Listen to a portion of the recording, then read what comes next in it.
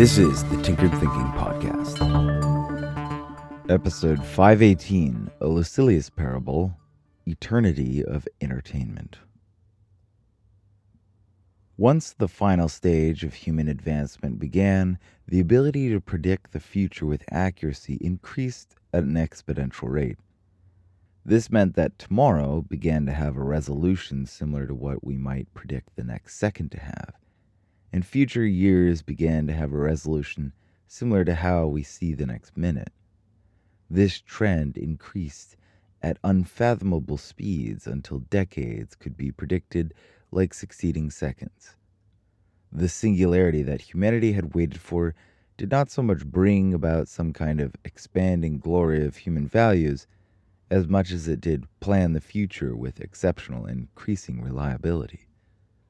The scourge of chaos that had haunted humanity since the beginning was systematically being scrubbed from the universe. This, however, did not speed up the great timeline of the universe, and as things stood, it was still going to be a very long time until the obvious conclusion arrived. The future no longer held any promise, only certainty, that one nemesis of chaos that humans had been lusting for since the beginning. In short, things got quite boring.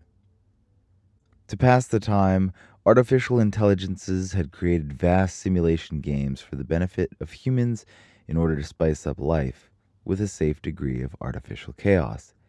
These simulations also functioned as a kind of elaborate Monte Carlo simulator, which benefited the study and work of the artificial intelligences that were busy organizing the universe.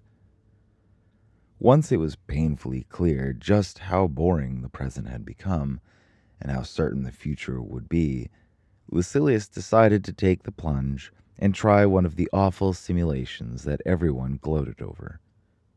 It would only take several minutes of real time to sample a few different realities, and since he had a nostalgic penchant for history, Lucilius decided to try one of the ancestor simulations.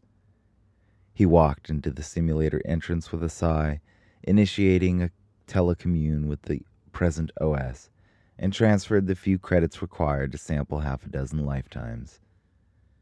An array of dreamlike centuries manifested in his mind, the time collapsing into scents, tastes, and flutters of light flashing from thousands of recorded positions through which the sun and earth had once passed.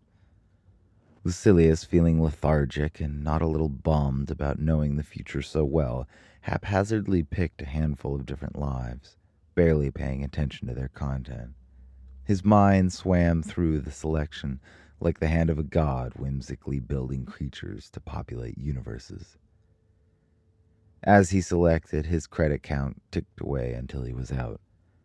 A body maintenance pod emerged from the simulator's vault, and Lucilius sauntered over to it and leaned back into the comfortable padding. The OS requested a confirmation for a start sequence, and Lucilius sighed one more time, flinging his encrypted past thought into the network. Then everything went dark. 14 years later, Lucilius was slouched over a thick book open on his desk. The voice of a jaded teacher droned on at the front of the classroom.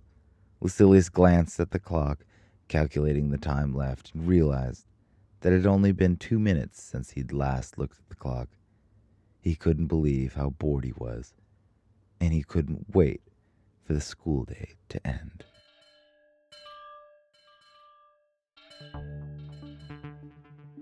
This is the Tinkered Thinking Podcast. Thank you so much for listening. If you find the Tinkered Thinking Podcast valuable, there are many ways you can support it. You can review it on iTunes, you can share it on social media with your friends, you can blog about it or discuss it on your own podcast, or you can support it directly, and you can do this on the support page at tinkeredthinking.com. Both one-time support and monthly subscription support options are available. Thank you for your support of the show. It's listeners like you that make all of this possible. Any feedback or questions are always welcome, so feel free to reach out. And until tomorrow, remember to be careful about the context.